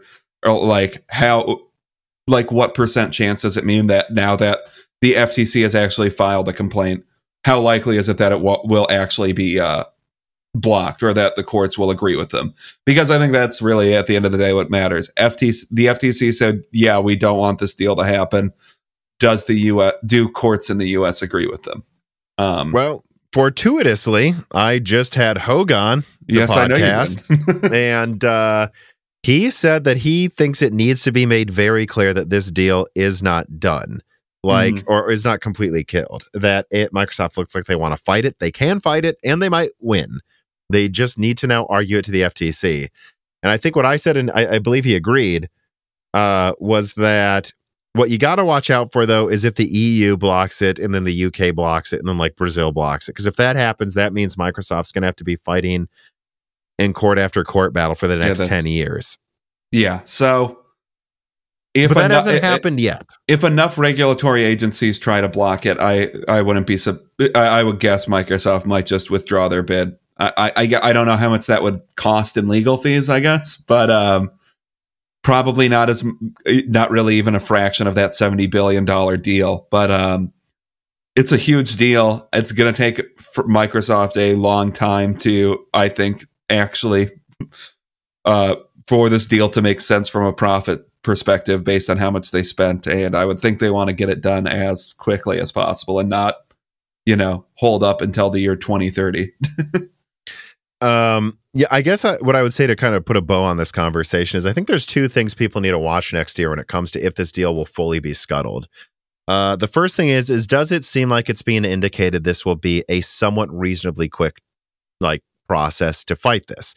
If it seems to Microsoft that it will take them a year and everyone else won't fight it, that's worth it. This isn't like NVIDIA ARM.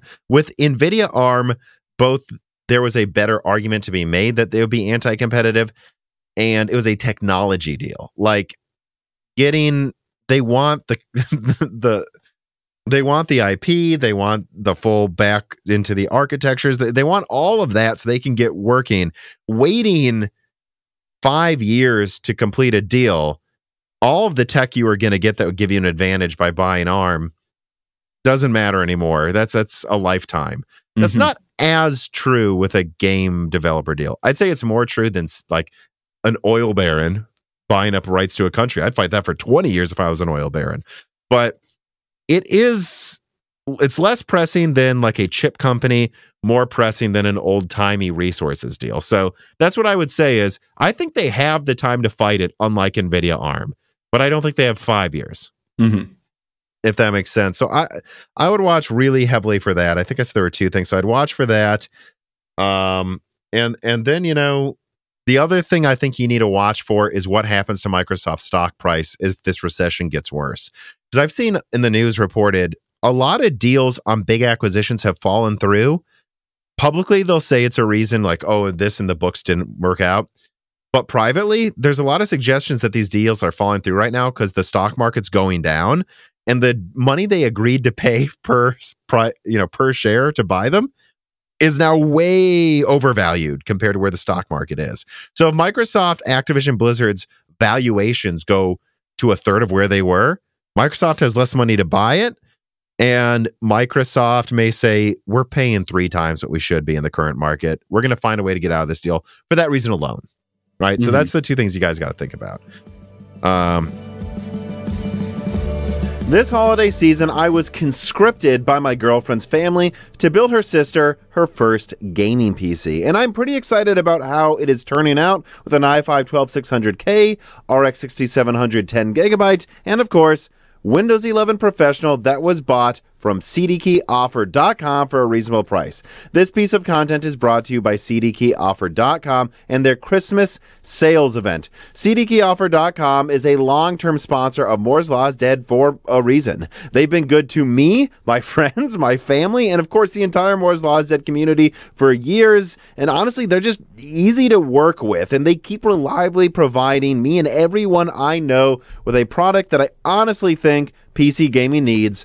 Fair pricing on Microsoft software and other products. And that includes Microsoft Office Professional 2021 that I'm excited to surprise my girlfriend's sister with the knowledge that her PC will come pre-installed with Microsoft Office 2021 Professional. And it's because it wasn't that expensive to get from cdkeyoffer.com. If you need reasonable pricing on Microsoft software this holiday season, and I would assume anyone building a PC this Christmas does, then make sure you use offer code Broken Silicon for 25% off software, Moore's Law for 10% off physical products that they sell from their website now, and Die Shrink for 3% off everything else. Using these offer codes really does help Moore's Law is Dead a lot, and it helps you save money. Go to cdkeyoffer.com today.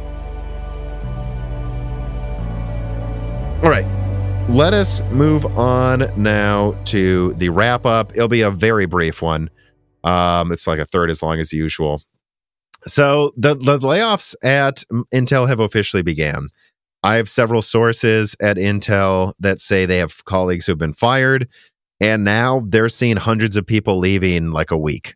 So it's happening. No, they're not going to fire 20,000 people overnight, but we're seeing the layoffs begin, and there's been people who've told me I've been fired. Mm-hmm. And there's been people that have told me I know someone who's been fired. So I thought that was worth mentioning. It's a little scary. And I feel bad for them. Also, we have 4060 Ti specs supposedly leaking from Copilot. I just want to throw that out there. And yeah, it kind of looks like they're just finding a way to relaunch a 3070. And then we have Carmack resigning from Meta, which does not surprise me at all.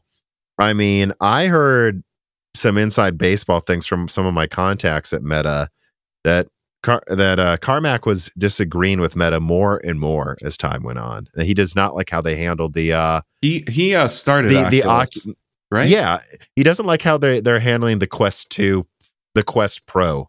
He doesn't like what they're doing with it. Like, he thinks it's stupid what they're trying to focus on. You know, I don't know a ton about John Carmack, but based on what I know about him, it doesn't really surprise me that he would clash with Meta. He seems to be I don't know, somewhat purist type person. And I don't know. I think he would inevitably clash with a company like Meta. Yeah, because I think he was already working on Oculus before Facebook bought them.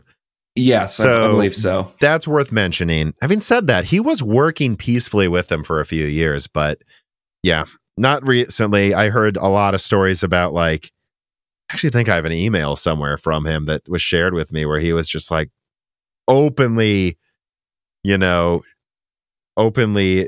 it, whatever the phrase is, like laundry of the company, like company-wide email where he's like voicing disagreement. So this is, it's unsurprising. I think I was basically told he's probably going to leave within a year anyways, but yeah, he it looks like on his Facebook.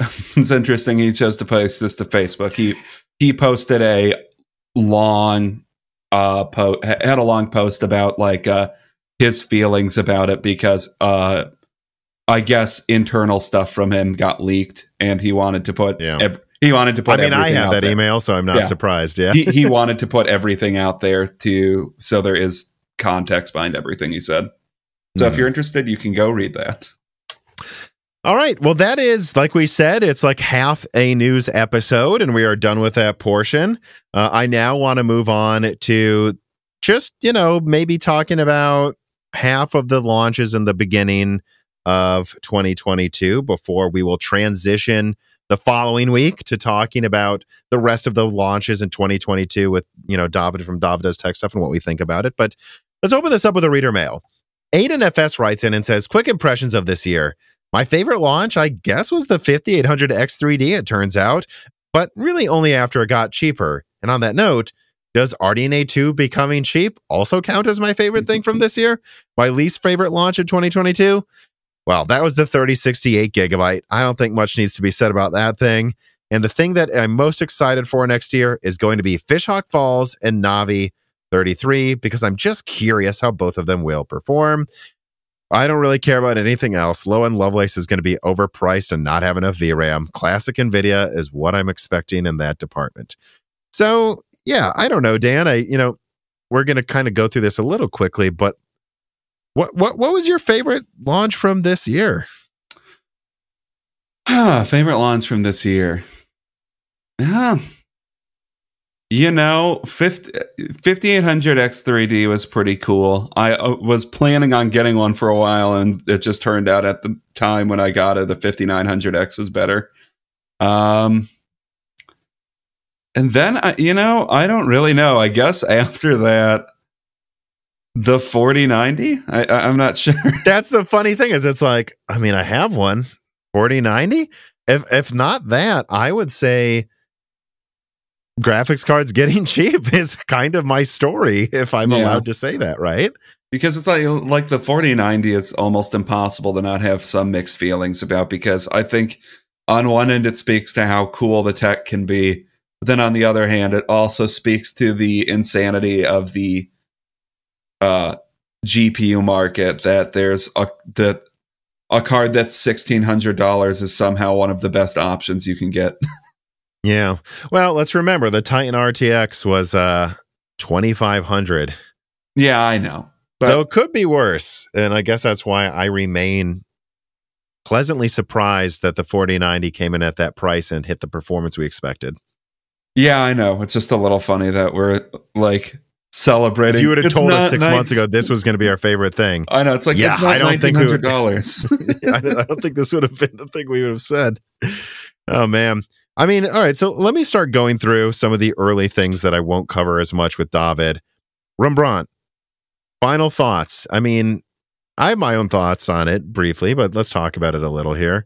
I mean, it was I don't have too much to say about Rembrandt. It was a good uplift over like Cezanne, but I don't think it was like some revolutionary thing. It's just like, here's our replacement for Cezanne. It's clearly better than Cezanne. Get this now instead. And then I thought they're unveiling, if I'm remembering correctly, Rembrandt they were trying to advertise, we finally brought good low-end gaming to an AP, or like 1080p low-end gaming to an I remember APU, that. and then proceeded to put it, not pair it in anything that utilized its graphics, which bothers the shit out of me. If you're going to advertise this thing as a gaming APU, or you're going to advertise the graphics of this APU for gaming, how about we try to make some small graphic APU laptops There for are gaming? some I'm sure there's a handheld few. gaming devices coming out now with the 6800U, which has the full 12 compute units and at 15 watts. So that is coming out That's cool. at a year late. But It's just like, what? It would be cool to see like a 12-inch laptop or something with like a six, like you say, like a 6800U. That it's just like, listen, this thing is small. It's not great at gaming, but it's not very expensive, and you can game at like 900p to 1080p. yeah. Well, hopefully that's what happens. We brought it up with Little Phoenix, I'm sure Yeah. we'll save some of this discussion for the final episode looking forward, but two big core, they're really full cores. It's just different degrees of big. Two Zen 4 cores, 4 Zen 4C. All of them have hyperthreading enabled. Come on, AMD, man. Take that, let it use like 10 watts and pair it with a 35-watt graphics card and give me like a razor-thin 14-inch 1080p gaming laptop for $700. That would be so easy to recommend to people. Yeah. But yeah, no, and with Rembrandt, I think the efficiency is what I remember saying, guys, it's not the graphics card you should be looking at here. They're saying if you give it FSR, it's almost a 1650 Max Q. Okay, so it's a 1050 Ti. That's not crazy, really. But the efficiency, 24 hours of battery life in some scenarios or something like that. Like the idle power was insane. That was for me a big takeaway. I don't know. Do we have anything to say about Alder Lake Mobile? Not really. I don't have anything to say. I feel like every year Intel like puts way out better than Rocket Lake, Coffee Lake, but Tiger Lake was kind of more impressive, more exciting at the time. Yeah. And I feel like every year Intel puts out its laptop CPU lines, and I generally don't have much negative to say about any of them. They've except for Comet Lake back then. Yes. I mean, that was pretty bad against Cezanne. Yeah, that's true. But I feel like barring that generation aside, Intel CPUs are generally, mobile CPUs are always pretty good. Like, it's just there's a consistency to them that I don't know. There's almost not much to say about them. It's just Intel always makes good CPUs. Mobile CPUs. The thing I like the most about Alder Lake Mobile was like my laptop right now.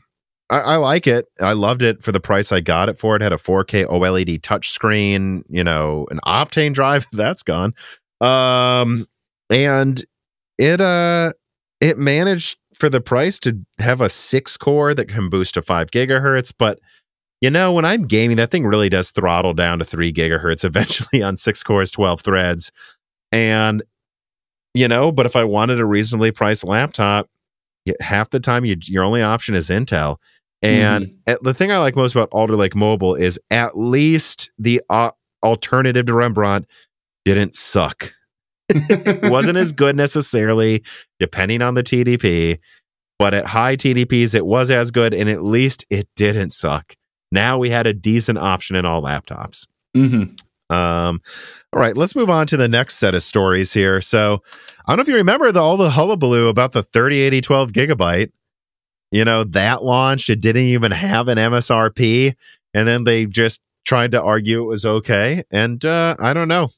I remember Hardware Unboxed gave it a hard time. I feel like more people should have. I believe I leaked its pricing, lack of MSRP, and stuff about it first. And there was like a few months where they just stopped making the 10 gigabyte model, only made the 12 gigabyte so that they could more legally or more understandably sell it above $1,000. And that was just such crap.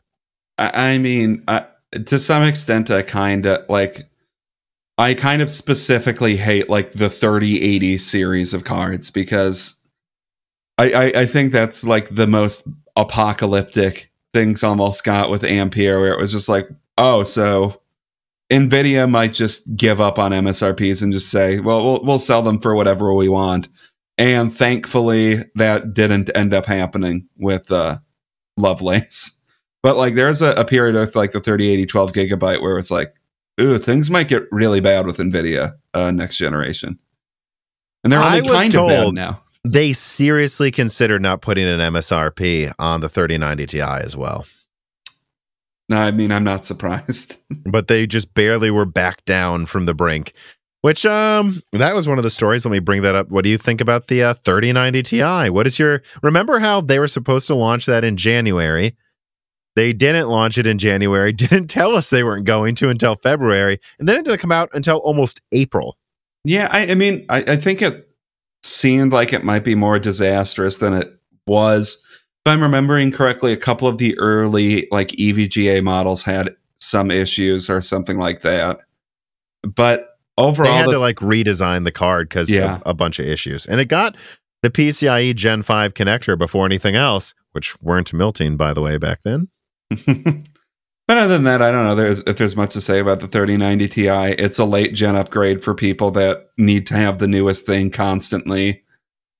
And it came out like 8 months before the 4090 and was made to look pretty stupid pretty quickly after it came out by the 4090. But I see all this talk of like people getting burned that got a 3090 Ti, and it's like, I hope people that are buying a 3090 Ti weren't expecting this not to be. I mean, yeah, that thing dropped in price like a rock a week after launch. That was hilarious. Yeah, it's just, of course it was going to, and of course the Lovelace was coming out within a few months. So like, this was something to buy if your money is burning a hole in if you need to burn a hole in your wallet. Like, there's nothing about the 3090 Ti that like screams I needed to buy this, unless you just had $2 freaking extra grand that you absolutely have to spend that month it came out. Well, I think I'm going to skip over the 3050. I don't have much to say about that. It was never MSRP. It's still not MSRP. Gamers Nexus said they couldn't make a card like that below 300. They still haven't. I have nothing else to say. Yeah. I mean, I got it the 1 week it was $300 when everything else was still more expensive, just because Amazon could deliver it to me same day and it would use the same NVIDIA software I was already used to. So that's why I got it. But I can honestly say that's one of the least recommended cards. What's worse, GTX 550 Ti or the 3050? Probably, I would say the 550 Ti, but that I agree. I hated that card so much. That might just because at least people weren't recommending the 3050 left and right. For those who don't know, the 550 Ti was a 192-bit card that actually, I believe, had 1 or 2 gigabytes of RAM. So that had an awkward memory segmentation issue too. And just like the 970, just no one talked about it back then because NVIDIA didn't try to do that with a high-end card until the 970. And I think that thing was typically, $150, and you could have gotten a 6850 for basically the same price, and yet people were getting the fucking 550 Ti that was like half the performance. It was insane. Yeah. I don't know what else to say. 550 Ti was such a fucking dumb card. All right. We don't need to talk about the 550 Ti again, though. Well, but on the note of the 3090 Ti, which I found a fun reason to steer away from my train of thought, I'd say the 3090 Ti, though, ended up a bit better than expected. Some people thought it'd only be 5% better. It was like 12% better than the 3090 while having better thermals. It was quieter. And I think we can also say the same of the 6950 XT. That was a solid at least 10% better than the 6900 XT. In this case, thanks to, I believe, they had a much, much, much faster Infinity Cache clock or something. Yeah, I mean, interesting. All I really have to say about the 6950 XT is the kind, like, when it came out, if you're between buying one or the other, get the 6950 XT instead of the 6900 XT. Yeah, but unless it became, but it was still, like 50% more than a 6850 XT for 20% more performance. But I guess that's better than being 40% more for 10% more, 50 for 20, 40 for 10. Yeah, it's a better deal. I thought the 6950 XT was interesting. I think both that and the 3090 Ti pushed performance more than a lot of people were expecting. Having said that, I think the 6750 XT can get bent. That thing sucked. I tested it. I hated it. These are the types of like late gen upgrades that I almost have no thoughts about, because it's like, oh, they figure they can get a little bit more money out of these dies before they finish production on them or something. And it's like, I can't tell you that much about it. It's like, yep, a slightly more expensive, slightly more powerful 6700 XT. That I don't remember why you dislike the 6750 XT specifically. Because overclock to overclock, I found it was like 1% better than the 6700 XT. I tested that. Yeah, because you have an Asus 6700 XT. And I mean, I even found weird performance regressions at times. Like, the thing was just not good enough and cost too much. And the 6650 XT I was okay with. It's like, oh, I know they said the MSRP was $400. But if we're being honest, that card stayed below MSRP most of its life, while basically tying the 3060 Ti and 1080p while using less energy. Or, it was okay. 6650 XT has gone on to become a $330 card that, I mean, wow, what about, or if 300 or less now, I think that's a decent, 1080p killer. And the 6750 XT to this day, I'm like, no, there's always a better option around it. Yeah, and like the 6650 XT, I forgot the price. Like it was like MSRP was only like $20 more than the 6600 XT, and they tried which was the same as the MSRP of a 3060 Ti, but the 3060 Ti was never at its MSRP. So yeah, and then they tried to get away with selling the 6750 XT for $70 more than the 6700 XT. Which was it 550? Was it 569? 550. Oh, 550. Oh, right, because it was 480. Yeah, so that's dumb. They try to charge 15% more for like 5% more performance, whereas the 6950 XT was 10% more for 11% more. 6650 XT was like 5% more for, 8-10% more. The 6750 XT can go to hell. Yeah. But a 67 product that cannot go to hell in my books is the ARC 6710 gigabyte, which I believe came out a little later. Could have gone into the David episode, but I figured he didn't have much he wanted to say about it. I tested the 6700. It's going in a PC I'm building for a friend. I like it. I mean, if that thing stays $300, that's my low-end recommendation for the next year. Yeah, I mean, I have no time to test it. You seem to be pretty positive on it. And how much does it cost again? Is it $320? What? $320? Yeah, $320-ish last time I checked. Yeah, I mean, for the things that's competing against, then like, yeah, that's a 3050. That seems like the low. That seems like the low end option to me at this point, and I think it's important to highlight. Low end option means 6700. I imagine that's getting what 1440p high settings for the most part, like 1440p Ultra and Battlefield at 120, pretty much locked.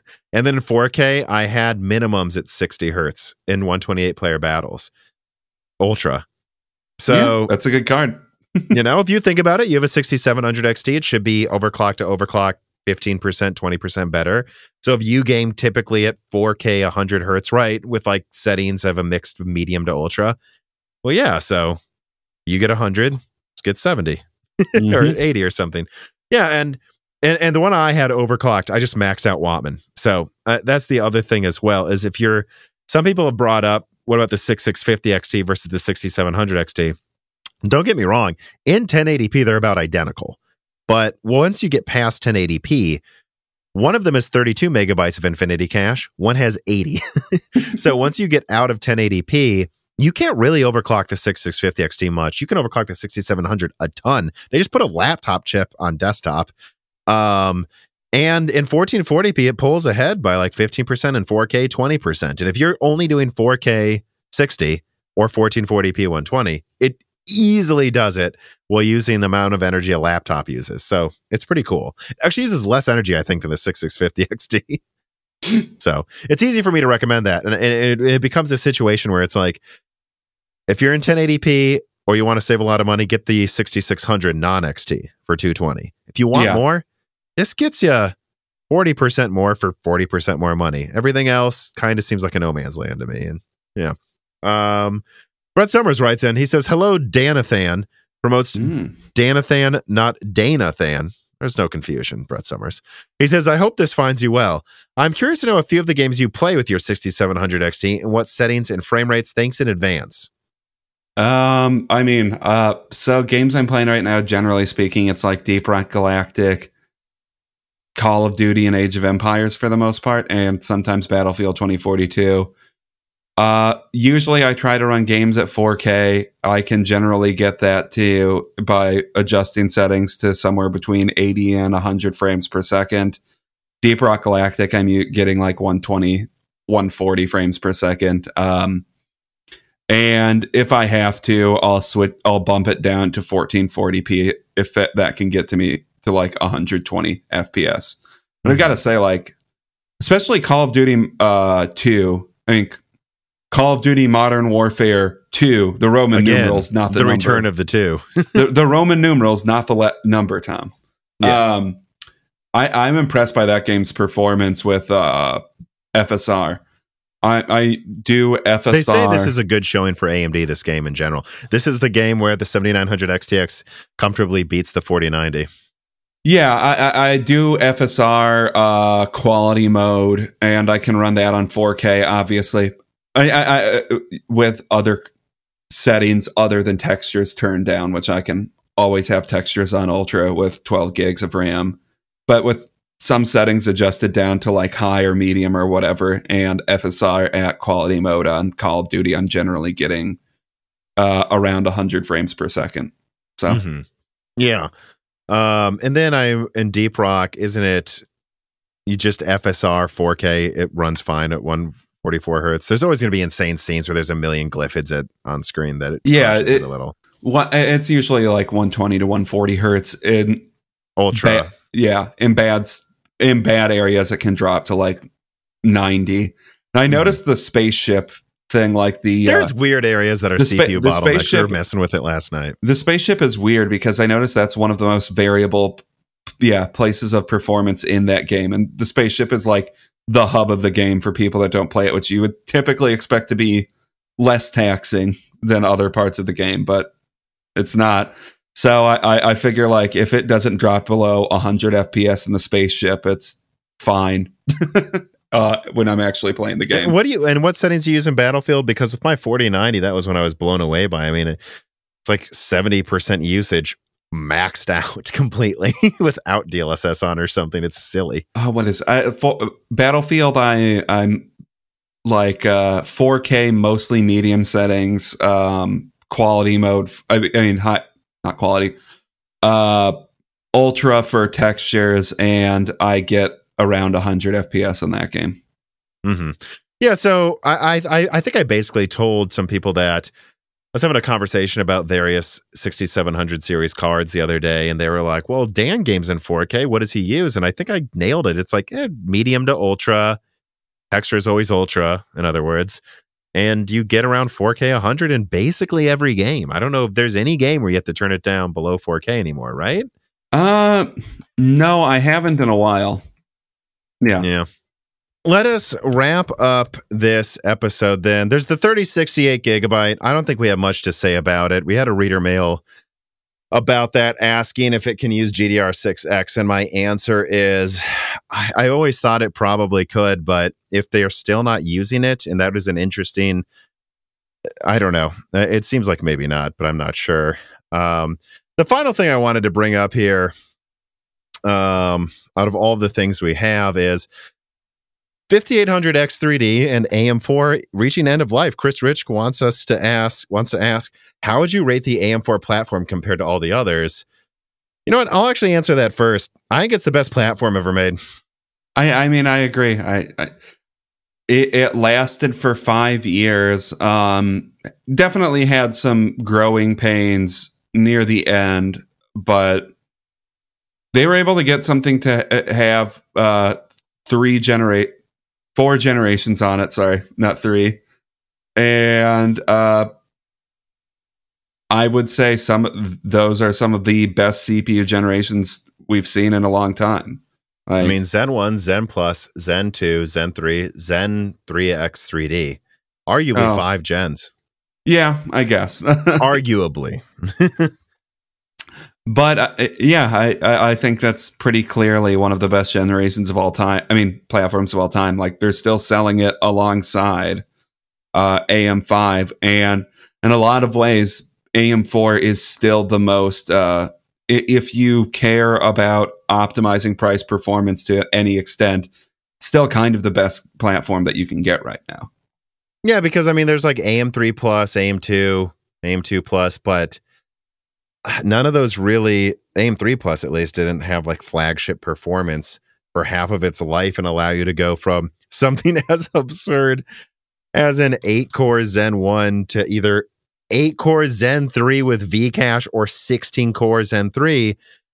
I never really expected to upgrade, but when Zen 3 got cheap, I was like, I can get a 5950X 16-core for $450 and then sell my old Zen 2 CPU. I might as well pay $100 if I'm going to take apart my desktop to fit a 4090 in it. And that's just something I've never been able to do before. And it's not just that it lasted a long time. It's not like you're going from, what is it, like, Phenom 2 to Pile Driver. Ooh, you're going from Zen 1 to Zen 3 X3D. So I think it's the best platform. And I think the 5800 X3D was a great swan song. Yeah. Outside of that, I don't know how much else I'm going to say here. I mean, there's MI300. I don't think you have much to discuss about that. No. I mean, I think it's going to be a monster. It was a funny conversation came up with Adored. Like, I do know that they've played around with putting Navi or RDNA 3 chiplets on MI300. And it'd be hilarious if they made some like 12 chiplet gaming, like 1,000 teraflop. Well, it wouldn't be 1,000. It might be like 400 teraflop graphics card. And then they just launch a $10,000 gaming champion and say, hey, we win. Who cares? Bye, everyone. But, outside of that, I have not much else to say. And it doesn't seem like that's going to happen. Fishhawk Falls, I think I'll just discuss that with you in the final one. But that was leaked this year, which was exciting to see the return of Intel Workstation. And I guess the final thing, I actually added it last minute. Optane dying. I mean, any final thoughts for Optane? I don't know. I just don't have much to say about Optane, really. Like, it was a thing that existed and never really reached consumers in any meaningful way. So, like, I guess rest in peace to a platform to a technology that never really did anything for most people. And never really delivered. Yeah. Yeah, I know. It's just, God, it came out of nowhere. It was nuts. But, all right. That was the summer, going back for like 30 minutes, looking over the beginning of 2022. I will continue this conversation with David for much more time going over all of those releases, and then we'll continue with looking forward to 2023. Before we do, though, I have one more reader mail. 0x000FF4 says, will we see a Titan with 48 gigabytes of memory this generation, or must we just wait for the next one? I'm looking for a machine learning GPU, and my budget is $10,000, but 48 gigabytes of RAM is a must. Well, Dan, you know that I actually have a lot to say about a potential Titan, don't I? Including things that'll be nice to look at, everybody.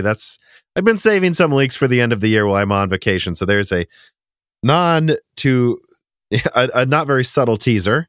But what I will also say is, if your budget is $10,000, go get a 6000. Yeah. It's 300 watts. You can get it now. It is full 8102. Go get that now. Honestly, like, what are you waiting for? But make sure you're subscribed to see what that leak is. Yeah, in about a week, everybody. And I don't know. I'm falling asleep. I'm exhausted. The series will continue in the next episode with David, and then again with you and Dan. And, it's been a great year of hardware. Don't let the disappointing news get rid of the fact that you can now get a lot of these cards for half the price we could last year. And I think things are going to keep getting better, at least in a vacuum, next year. Can't say all of the world's going to get better next year. We'll have to see on that one. But thanks for listening, everybody. Thank you for support. Remember, if you subscribe to Moore's Law is Dead on Patreon, you can get these podcasts early and ad-free throughout the holiday break. There will be exclusive podcasts only people who are supporting us on Patreon get. And, just double check your subscribe to the YouTube channel as well. YouTube unsubscribes you sometimes. And, Merry Christmas, everybody. Happy holidays. Take care of yourselves and your loved ones. Yeah. This podcast was brought to you by the YouTube channel and website Moore's Law is Dead. Moore's Law is Dead and Broken Silicon are trademarks of their creator, Tom. That guy is me, and I am indeed the creator, editor, writer, and showrunner of Moore's Law is Dead podcasts, videos, articles, and other media. However, I don't do this alone. Moore's Law is Dead is a team with Broken Silicon co-hosted by my brother, Dan, audio editing by Gerard Cortez, and special assistance by Carbon Cry. Find all of our information, including the information of sponsors you can support, at www.mooreslawsdead.com. If you would like to send fan mail or hardware to us, please mail parcels to Moore's Law is Dead at P.O. Box 60632 in Nashville, Tennessee, zip code 37206. And speaking of fans, patrons are what makes Moore's Law is Dead content possible. The aging business model of spamming ads all over the content is dying. The future of media will be built on fans paying for the content they actually want to exist. And so if you have the extra money, but only if you do, please consider supporting us. For just $2 a month, you get access to the exclusive podcast Die Shrink, voting on subjects of future podcast episodes, the ability to have your questions read aloud on Broken Silicon, Die Shrink, and Loose Ends, and of course, access to the Moore's Law is Dead Discord full of like-minded people who would love to meet you and talk to you about computer hardware.